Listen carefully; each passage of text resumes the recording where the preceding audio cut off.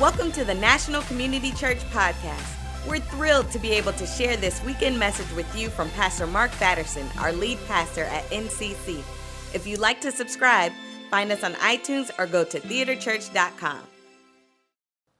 Well, welcome to all of our campuses. If you are a guest, we are so honored that you would spend your Easter with us.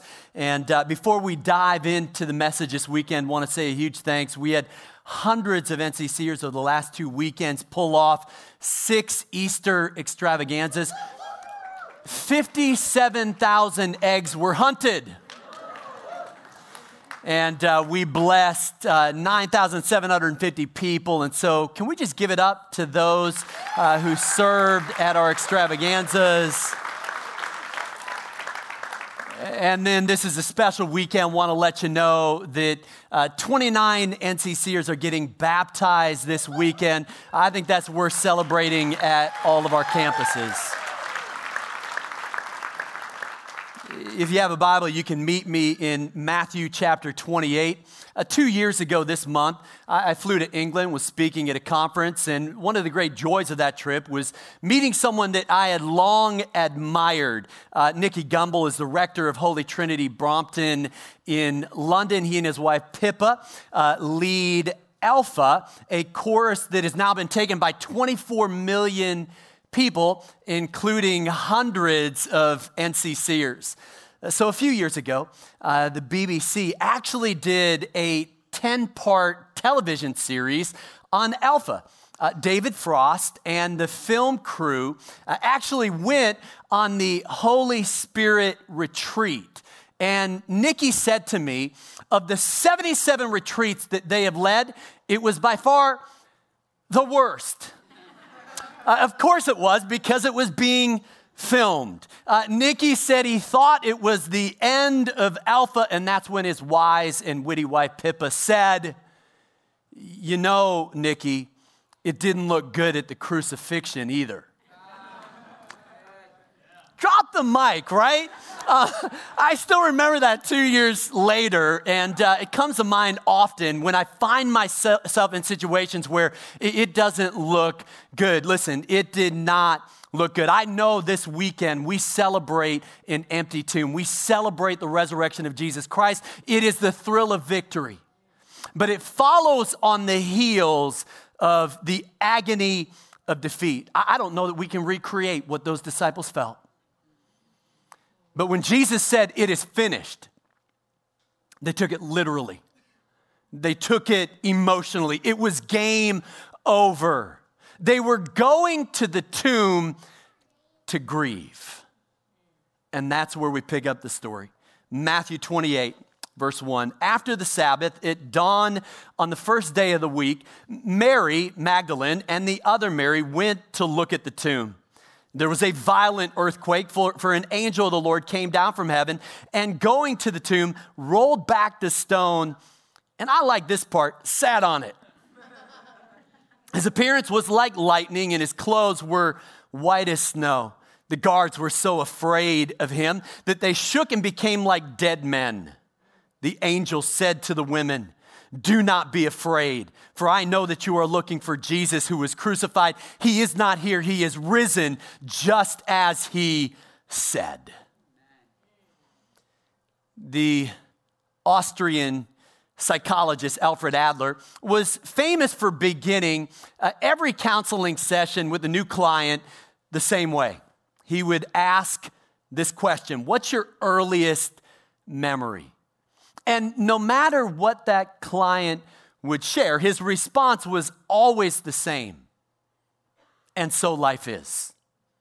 What he meant by that is this: our earliest memories leave a lasting imprint on our souls. Those memories create a baseline, a trend line, you could even say a storyline. Let me give you an example. One of my earliest memories happened when I was 4 years old. My neighbor, who lived 4 doors down, rode his bike over to my house and made a pronouncement: "You can't ride my bike anymore." I said, "Why?" He said, "Because my dad took off the training wheels." He got back on his banana seat bike and rode home, and I immediately marched down to his house. I got on his bike, and I rode his bike without training wheels back to my house and kicked down the kickstand in my driveway. If you want to get into my mind, if you want to understand the psychology of your pastor, that's all you need to know.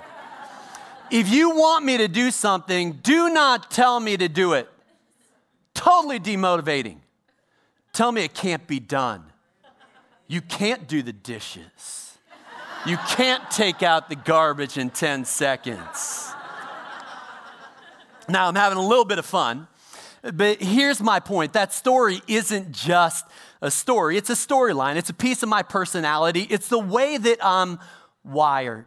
And so here's a question this weekend. What's the storyline of your life? I know that there are plots and subplots, but what's the meta-narrative? And I'll come back to that.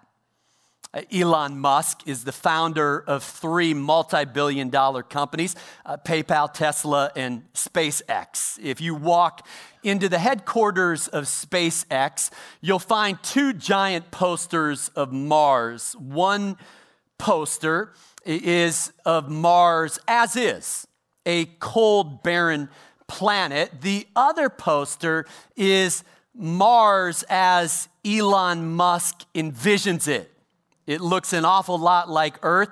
It's a planet that has been colonized by humans. That is Elon Musk's stated purpose in life. Would it be fair to say this weekend that most of us aren't dreaming quite that big? This week, Laura and I cleaned our garage. It is not colonizing a planet, but tremendous sense of accomplishment. Most of us, come on, we're cleaning the house, we're paying the bills, we're trying to raise our kids to be semi-civilized children. And if we can accomplish that, we feel pretty good. Who dreams of colonizing a planet? And what inspires that kind of dream?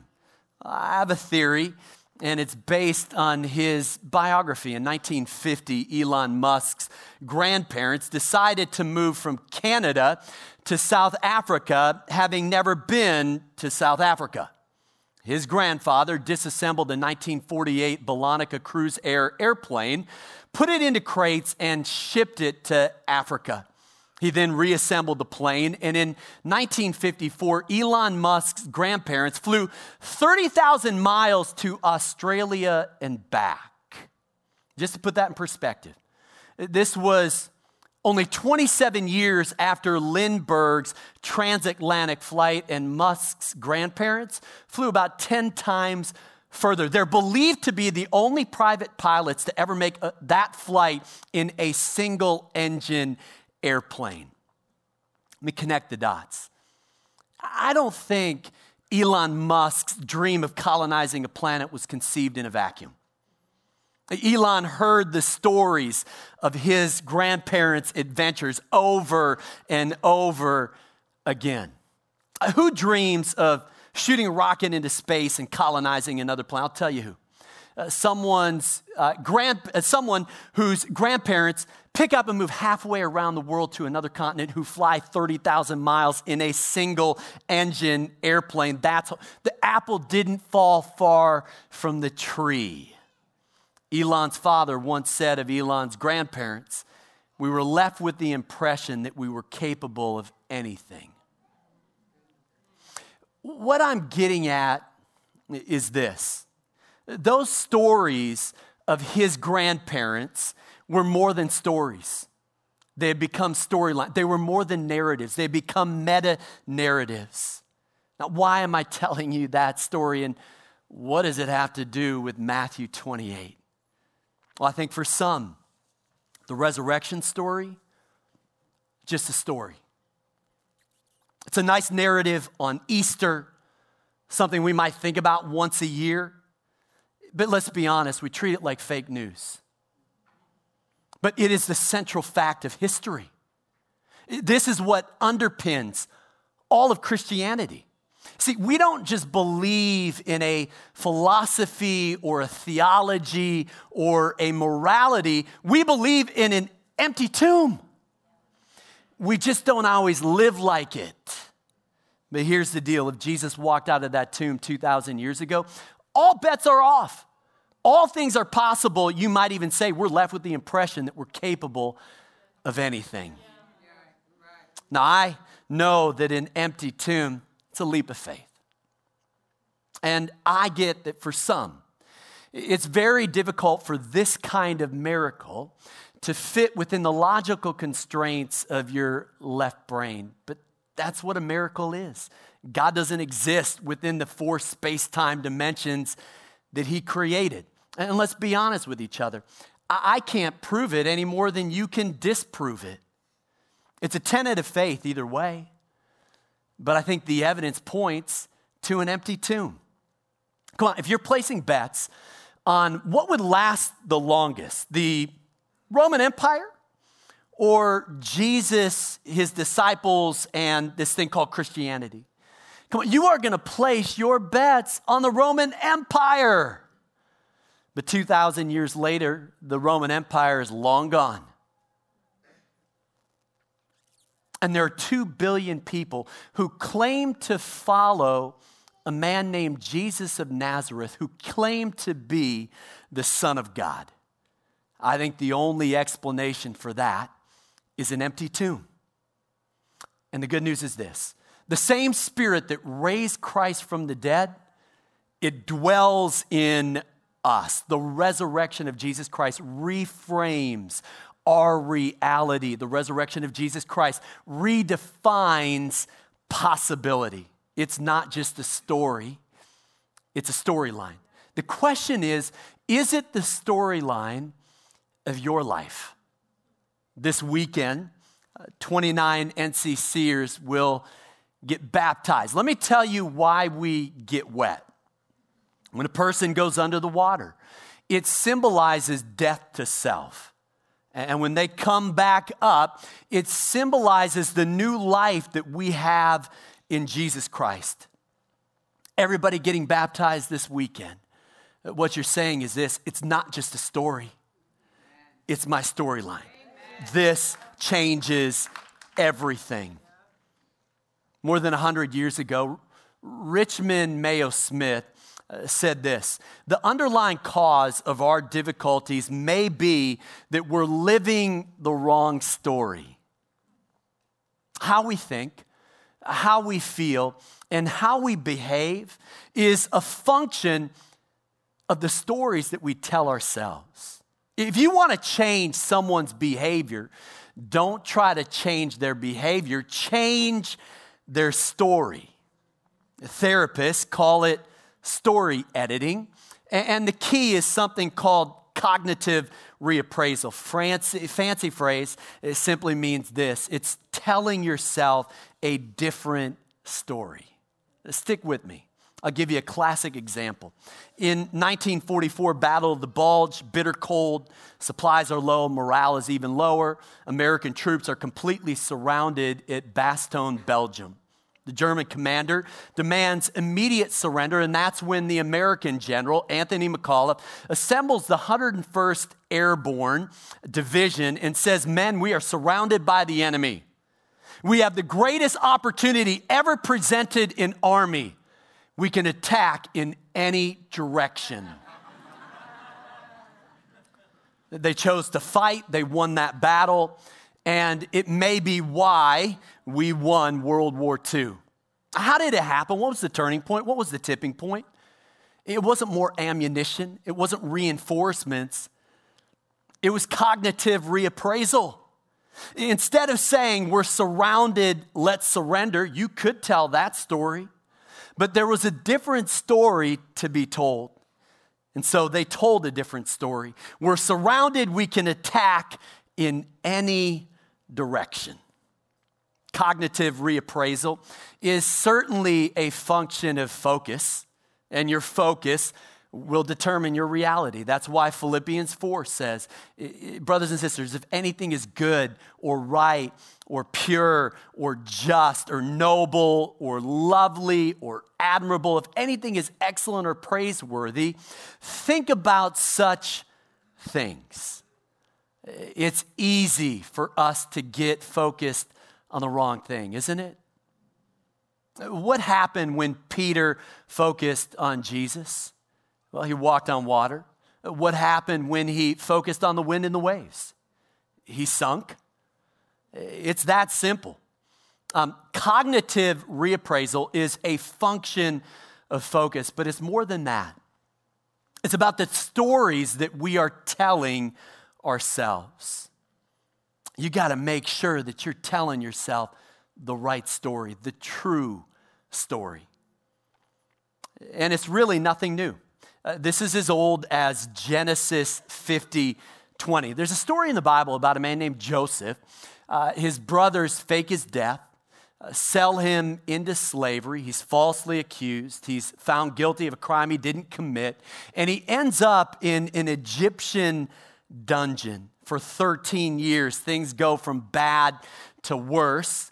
But then, unbelievable, he interprets a dream, ends up second in command to Pharaoh.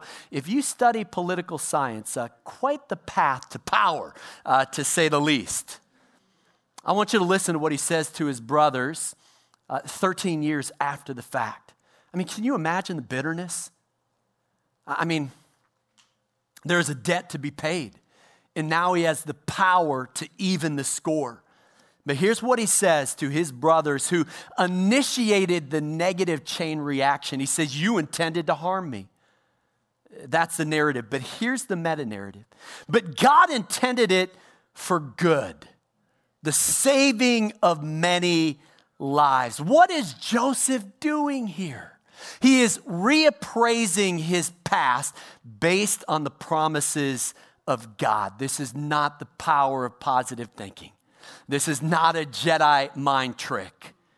This is fixing your eyes on Jesus. It's a different story. It's a true story. And Hebrews 12 says it this way. Since we're surrounded by such a great cloud of witnesses, let us throw off everything that hinders and the sin that so easily let's run with perseverance. The race marked out for us. How? By fixing our eyes on Jesus, the author and perfecter of our faith. Listen to me this weekend. Maybe you need a cognitive reappraisal in your life. I want to tell you how it happens. It happens when you go back to the foot of the cross, the place where God proves his love. It happens when you go back to the empty tomb, the place where God proves his power. It cannot be a footnote in your life. It can't just be a story. It's got to be the storyline. It's got to get in your head. It's got to get in your heart. It's got to get in your blood. And it's got to get in your bones. It's got to be the reality that defines who you are and what you're about. You're a child of God. You're the apple of God's eye. You are God's workmanship, and you are more than a conqueror. And that's the tip of the iceberg. That's who you are. Let me go back to Matthew 28. If ever there was a cognitive reappraisal, this is it. Mary and Mary are going to the tomb to grieve. This is a tragedy. The story is 2 days dead. The credits have already run. But it's not over until God says it's over. God turns a tragedy into a comedy. He gets the last laugh. He is the God who turns mourning into dancing, the God who turns ashes into beauty, the God who gives the garment of praise for the spirit of heaviness. And just when you think it's game over, no, it's game on. See, when you put your faith in Christ, here's what happens.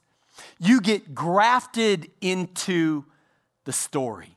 His story becomes your story, and your story becomes his story. I know the plans I have for you, declares the Lord. Plans to prosper you, not to harm you. Plans to give you hope and a future. Psalm 139, all the days ordained for me were written in your book before one of them came to be. Can I tell you who Jesus is? Well, he's the Son of God. He proved his love on a cross. He proved his power with an empty tomb. but he's also the author and perfecter of our faith. Can I tell you this weekend that God has a script for your life, but you've got to give him complete editorial control. Listen, I've written 15 books, and there comes a moment with each book where you've got to let go of the rough draft. And it's hard because I'm a perfectionist. But you've got to let go of the rough draft, and I'll tell you why. Because you're not capable of making it any better than it is. What you have to do is you've got to put that manuscript into the hands of an editor who can make it better than you are. That's who Jesus is. That's what Jesus does. You are not the labels people have put on you. You are not the mistakes you have made. You are who God says you are, and he wants to write his story through your life. Let me close with this. Go all the way back to that conference in England 2 years ago. Spoke right after the Archbishop of Canterbury, Justin Welby, and he talked a little bit about what it was like living in Lambeth Castle. It's been the residence of archbishops since the year 1200. He said it's a little bit like Hogwarts. He said there's this one hallway where there are the portraits of all 105 archbishops. He said if you want to be humbled, he said walk down that corridor that starts with Augustine, includes Cranmer and Cornwallis and St. Anselm, and ends with your name. Then he told a story. And it's a story that's been told since 1171. The King of England got into a little squabble with the Archbishop of Canterbury, Thomas Becket. The king's knights went into the castle, beheaded Becket at the altar. And on the anniversary of that assassination every year, that scene is reenacted right where the blood stained the floor.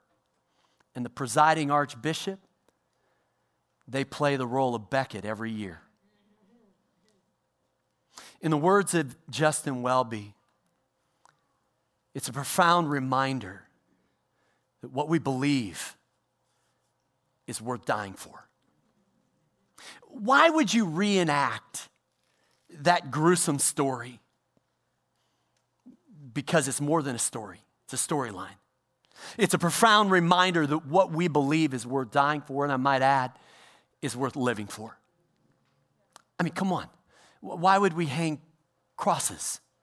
A symbol of ancient torture.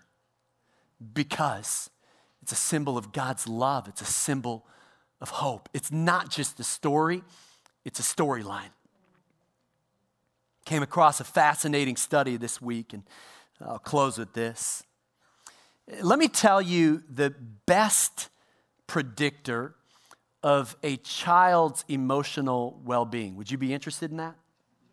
If you're a parent, I bet you would. It's not hugs. Those help.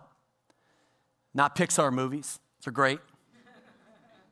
It's not getting them into the right daycare or them having the right friends. According to researchers at Emory University, the number one indicator of emotional well-being in a child, are you ready for this? Is knowing their family history.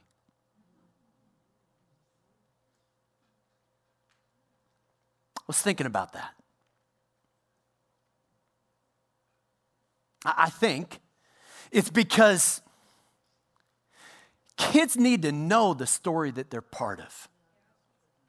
And they need to know that they're part of a story that's bigger than they are.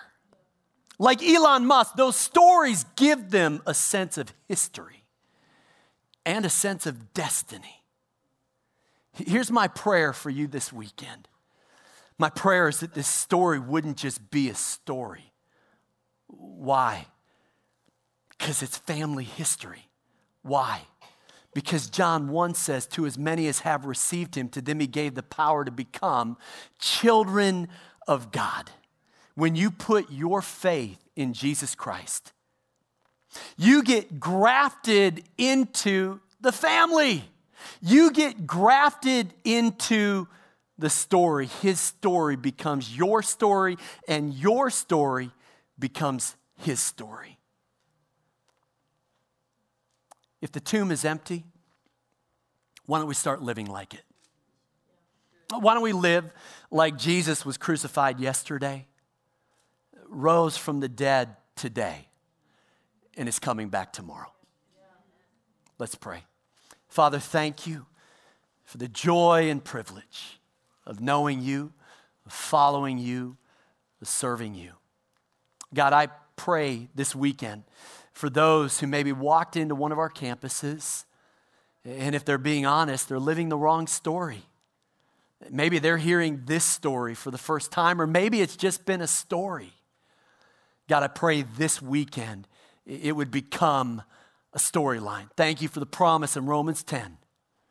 If we confess with our mouth Jesus is Lord and believe in our heart that God raised him from the dead, we shall be saved. Lord, I pray for those who are making that decision this weekend. With the angels in heaven, we rejoice.